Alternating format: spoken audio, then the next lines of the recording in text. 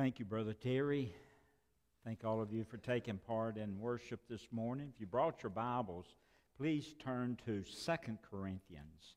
2 Corinthians chapter 7. We want to look at verses 8 through 11. And this morning I'd like to share a sermon that I've entitled Genuine Repentance. Genuine Repentance. I guess it's been over a month ago, God spoke to me in regards to genuine repentance. And I'm afraid that oftentimes in church today, or in churches today, that we don't have genuine repentance. And so we want to look at repentance this morning, and we talk about genuine repentance. 2 Corinthians chapter 7, and I want to look at start reading with verse 8.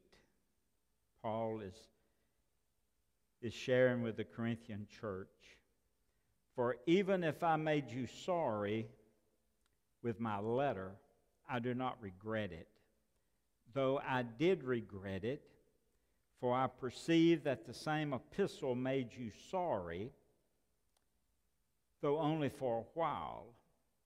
Now I rejoice not that you were made sorry, but that your sorrow led to repentance. For you were made sorry in a godly manner, that you might suffer loss from us in nothing. For godly sorrow produces repentance, leading to salvation, not to be regretted. But the sorrow of the world produces death. For observe this very thing, that you sorrowed in a godly manner. What diligence is produced in you, what clearing of yourselves, what indignation, what fear, what vehement desire, what zeal, what vindication, in all things you proved yourselves to be clear in this matter." Heavenly Father, I thank you for an opportunity we've had to come and worship you in song and praise and hymns. And now, Father, for you to speak to us in your word. And Father, I pray now as we focus our thoughts on your word in regards to genuine repentance, I pray that we can make an evaluation, self-evaluation, not evaluating others, but self-evaluating ourselves, Father, in regards to our repentance. Help us to see the importance of repentance. Help us to see, Lord, the fruits of repentance. Thank you for this time that we've had to worship and this time we've had to hear your word. Now your Spirit will work in our hearts, and I pray for each person here. And I make this prayer in Jesus' name. Amen. Someone has said that regret is the unresolved issue of the day. Regret is the unresolved issue of our day. How many of you have regrets this morning? Anyone have any regrets? If you do, raise your hand. Anybody have any regrets? Things that you wish that you had done differently. Maybe things that you wish that you could go back and change, but you can't go back and change them. But God himself has made provision in his Son, Jesus Christ, for our regrets. And so just keep in mind, everyone has regrets. But God has provided repentance for us to deal with our regrets. So the question is, how do you know if you have truly repented? How do you know if you truly repented, or maybe you've just regret? Maybe you regretted something and you truly didn't repent of it. You just regretted it. So how do you know if you have truly regretted? What are the results of genuine repentance? We've all heard of cheating spouses who who promise they'll never do it again. I was flipping through the channels the other day, and I came through a TV program entitled Cheaters. You probably have looked at that program from time to time. It's about spouses that cheat on each other. And we're all aware of cheating spouses, and they promise, I'll never do it again. I'll never do it again. That was the first time, be the last time, I'll never do it again. But the question is, but will they? Will they? How do you know that it's safe to trust someone after they say that I'm sorry? Someone who suffers from an addiction says, okay, I'm caught. I won't do it anymore. That was the last time. That was the last drink. That was the last shot. That was the last pill. That was it. I'm through with it. I'm finished with it. That's it. Never again. I'm through with it all. How do you know they're through with it all? What about someone who says hurtful things to you, to other people, and they say, well, I'm sorry, I shouldn't have said that. I won't say it anymore. I shouldn't have said it then. You'll never hear that from me again. I'll take it back. It won't happen again. Have you ever said anything that you regretted? The question is, did they really mean what they said when they repented? The question really is, did I really mean what I said when I repented? Can we really know if we've repented?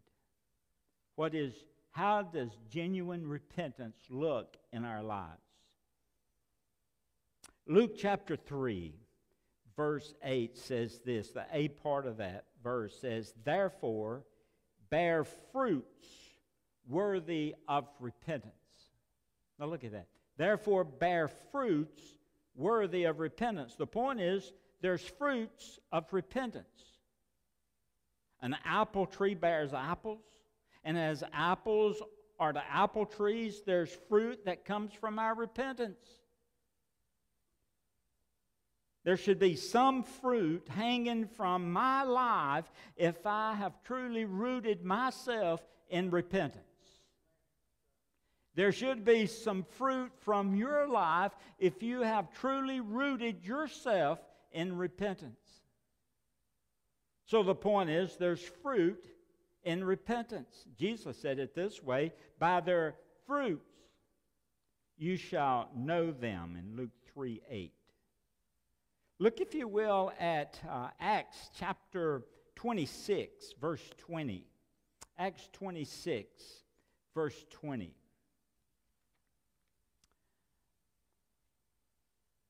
I'll read it from the screen. But he declared first to those in Damascus and to Jerusalem and throughout all the region of Judea, and then to the Gentiles, that they should repent, turn to God, and do works befitting repentance. Do works befitting repentance. Do works, show fruit befitting repentance. This fruit of repentance is actually a deed. It's works, it's action. In other words, when repentance is in the heart, there's some things that a person is engaged in, things that we're doing. Therefore, you say that you've repented, and if you have repented, there's some things that you should be doing. There's some works of repentance. They're fruits of repentance. If you say, well, I'm sorry, then you need to be doing some things. Spouses, parents, children. The point is, if I'm really sorry, you don't have to worry about it anymore. It's not going to come back up. It's not going to happen again. Why is that? Because I've repented. So remember, fruits of repentance are actions or deeds that accompany repentance. I'm talking about genuine, heart-changed repentance.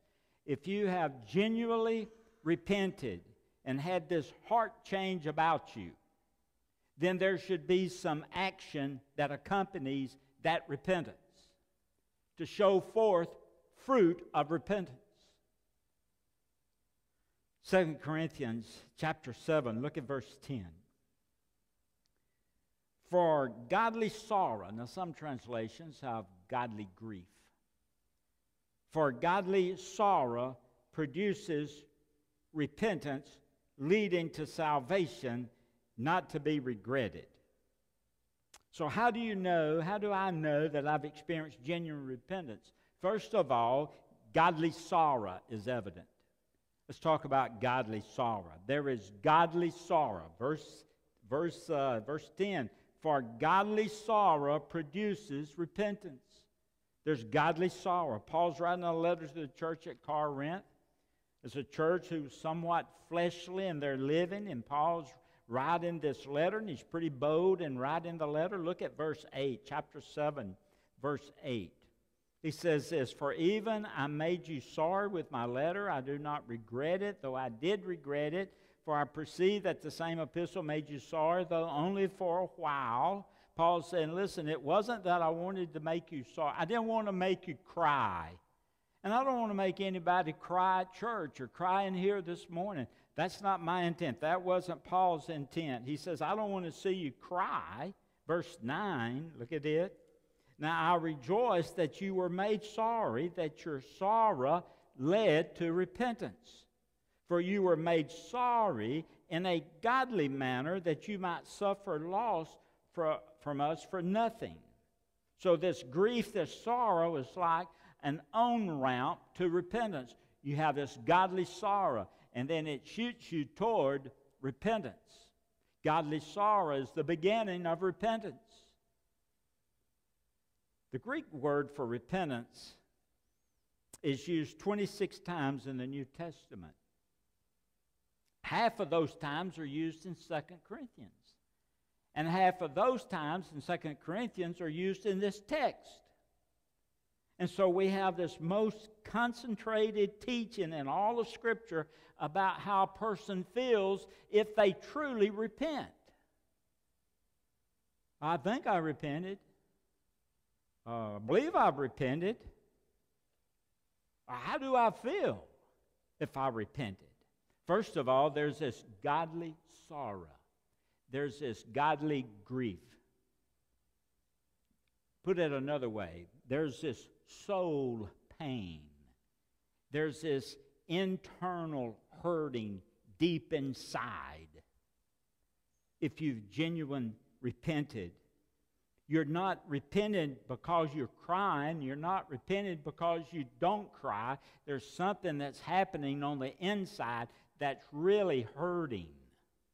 Really hurting. Soul pain. It's what the disciples felt when Jesus announced his crucifixion in Matthew 17:23. The Scripture says they were exceedingly sorrowful. Soul pain.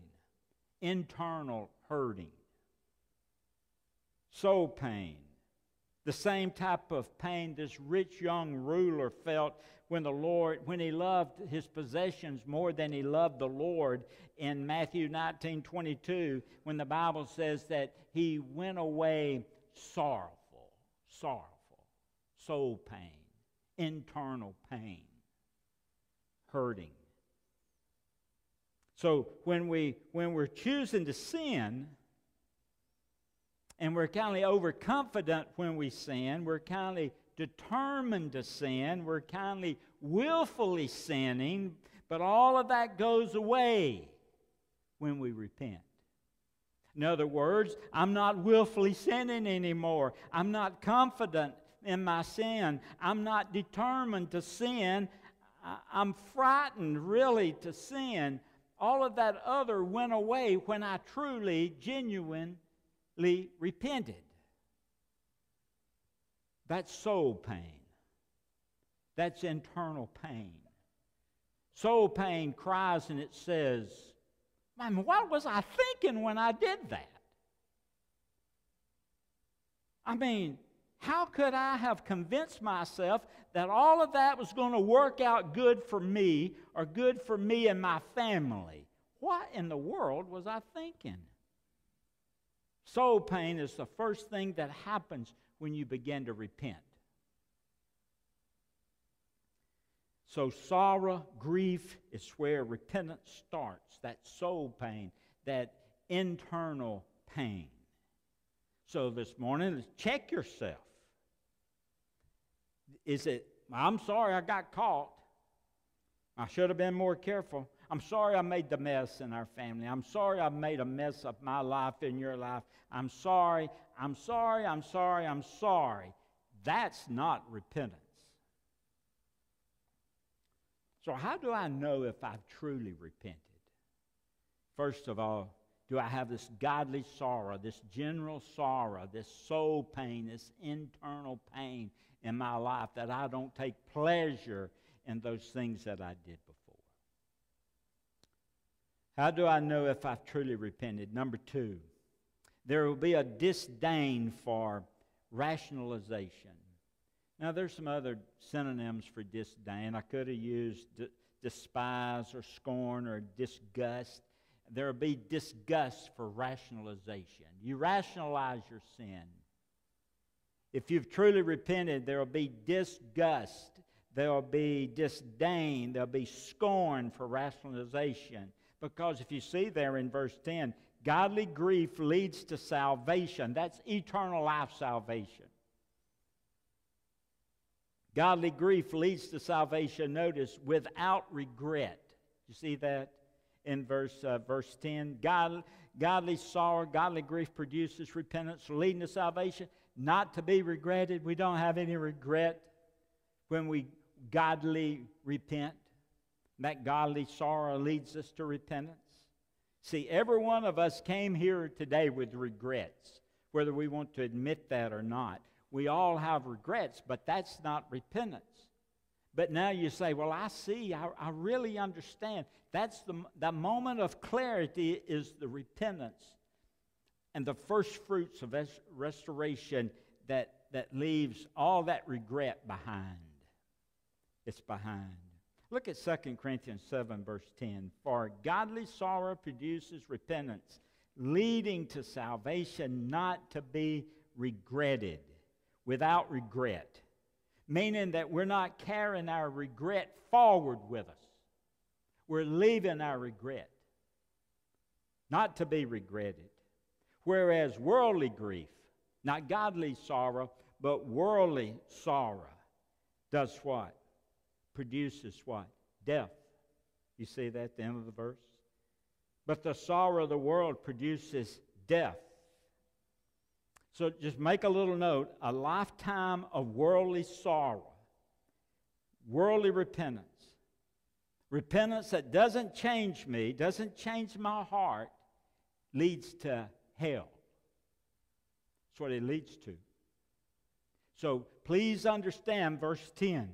A lifetime of shallow, worldly repentance leads to hell.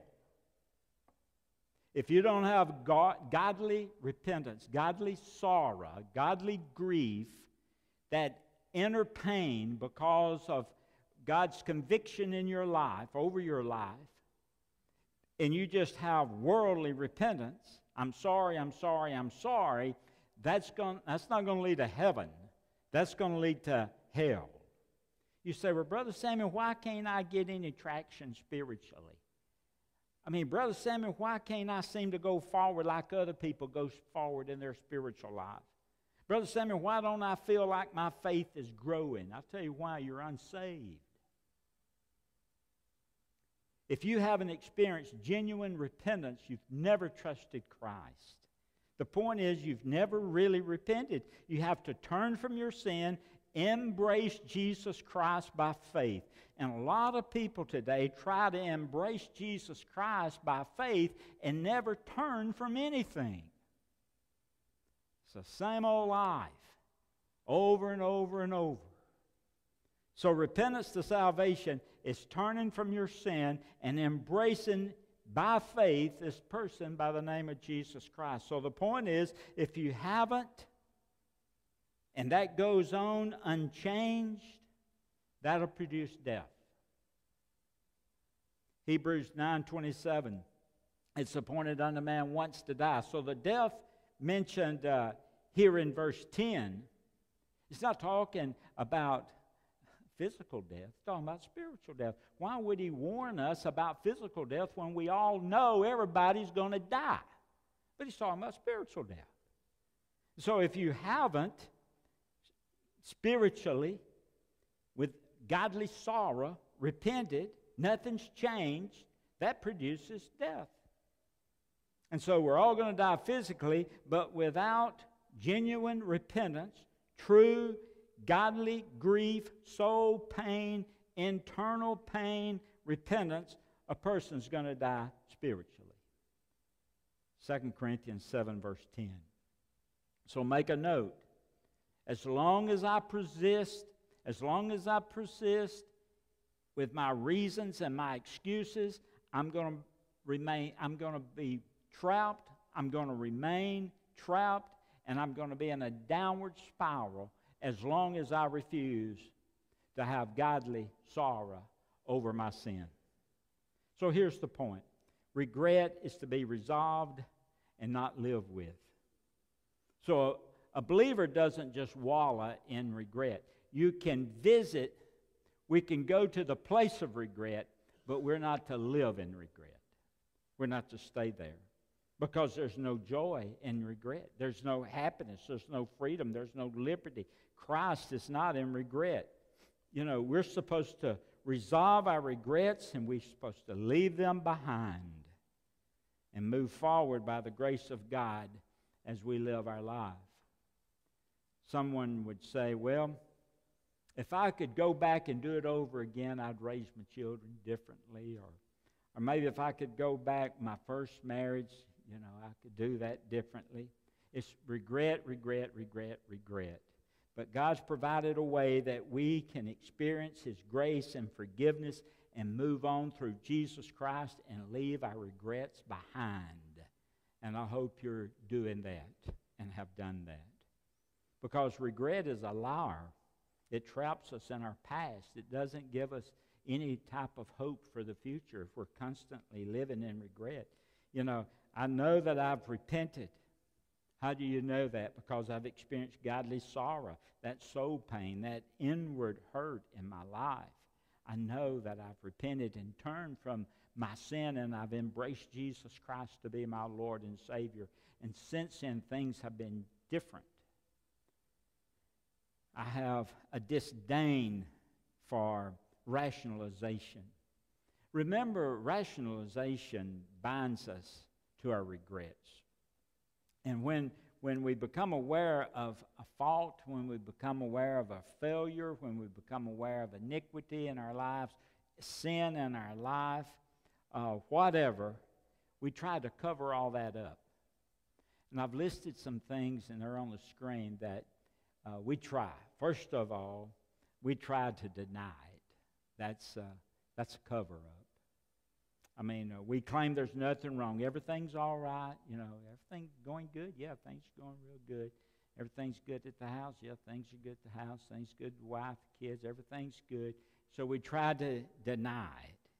But if we truly have repented, we won't deny it. We don't try to deny it. We face it. We can't deny it. Second cover-up, we try to run from it. Some are rationalize their sin by running from their sin. I mean, they'll run from their job, or maybe they'll run from their school, or they'll run from their church, or they'll run from one state to somewhere else, and just to get away from it all. And that's a cover-up when we want to rationalize and don't want to face what we're facing.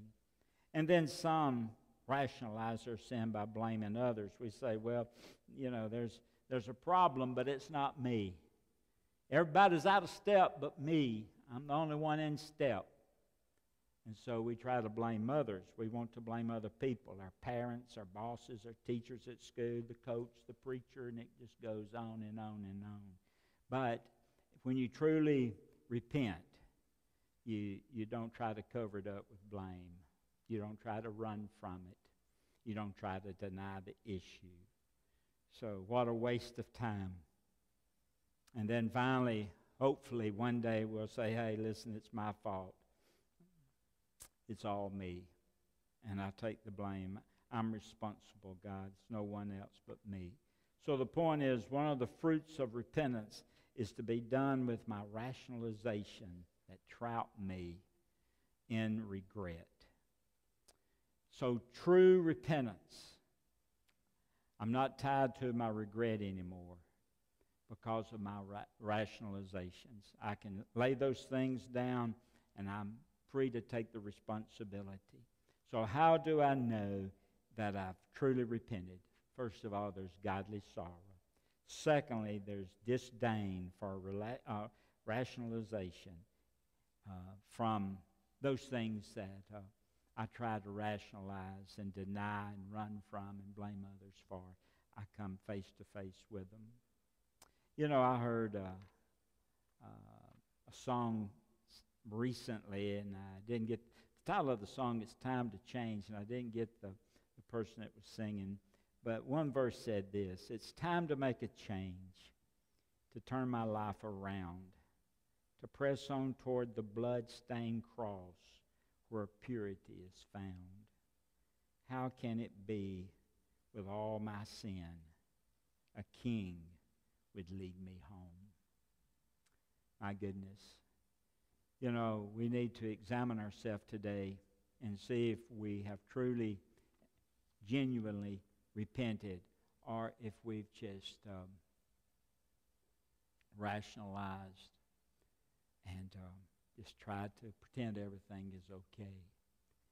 So this morning, have you substituted regret for godly repentance that leads to salvation? Just asking a question. If you have today, would you be willing to come clean with God and start bearing fruit of repentance? The fruits of repentance as your life changed. Have you experienced godly sorrow that led you to salvation? Or are you trapped in your regret and experiencing worldly grief, and you haven't experienced that godly sorrow? But you can do that today if you're willing to step forward and confess that you're a sinner and you can't save yourself. And so you're turning from your sin and you're turning to the person, Jesus Christ, who can make a difference in your life and wants to save you. Let's have a prayer together. Heavenly Father, I come to you and I thank you for just the opportunity to think for a few days, Lord, on genuine repentance and to share this in a message this morning. And so, Father, I pray that we've had an opportunity just to examine ourselves and see if we are bearing fruits of repentance. And so, Father, I pray now at this time as we have an invitation hymn, if people are just bogged down in regret and have never repented, that they'll step forward. And, Lord, ask you to forgive them of their sins. Come forward to trust you as Lord and Savior of their life. Put in their regrets in the past and live in a life committed and dedicated to you in the future. And Father, I pray that each of us would begin to show more the fruits of repentance. Help me, I pray, Lord, as I go out through the day to bear the fruits of repentance. Help me, Lord, not to focus on those things of the past that bogged me down, but I laid those aside the day I was saved, and I'm moving forward without those. And I pray people will be willing to do that today that hasn't done that. And Father, I pray now that you'll speak to hearts about being saved. I pray other decisions that need to be made today that people will step forward. And Lord, be obedient to the Spirit in what you would have them to do. Father, it's in rededication, or Father, if it's time to come and unite with this church, if this is where you want them to be and get plugged in, serve you, I pray, Lord, this will be the day that they'll be obedient, step forward in that decision. But whatever decisions are to be made today, I pray they'll be made by your Holy Spirit's leading in a person's life. Thank you for what you're going to do in this time of invitation, and we make this prayer in Jesus' name. Amen.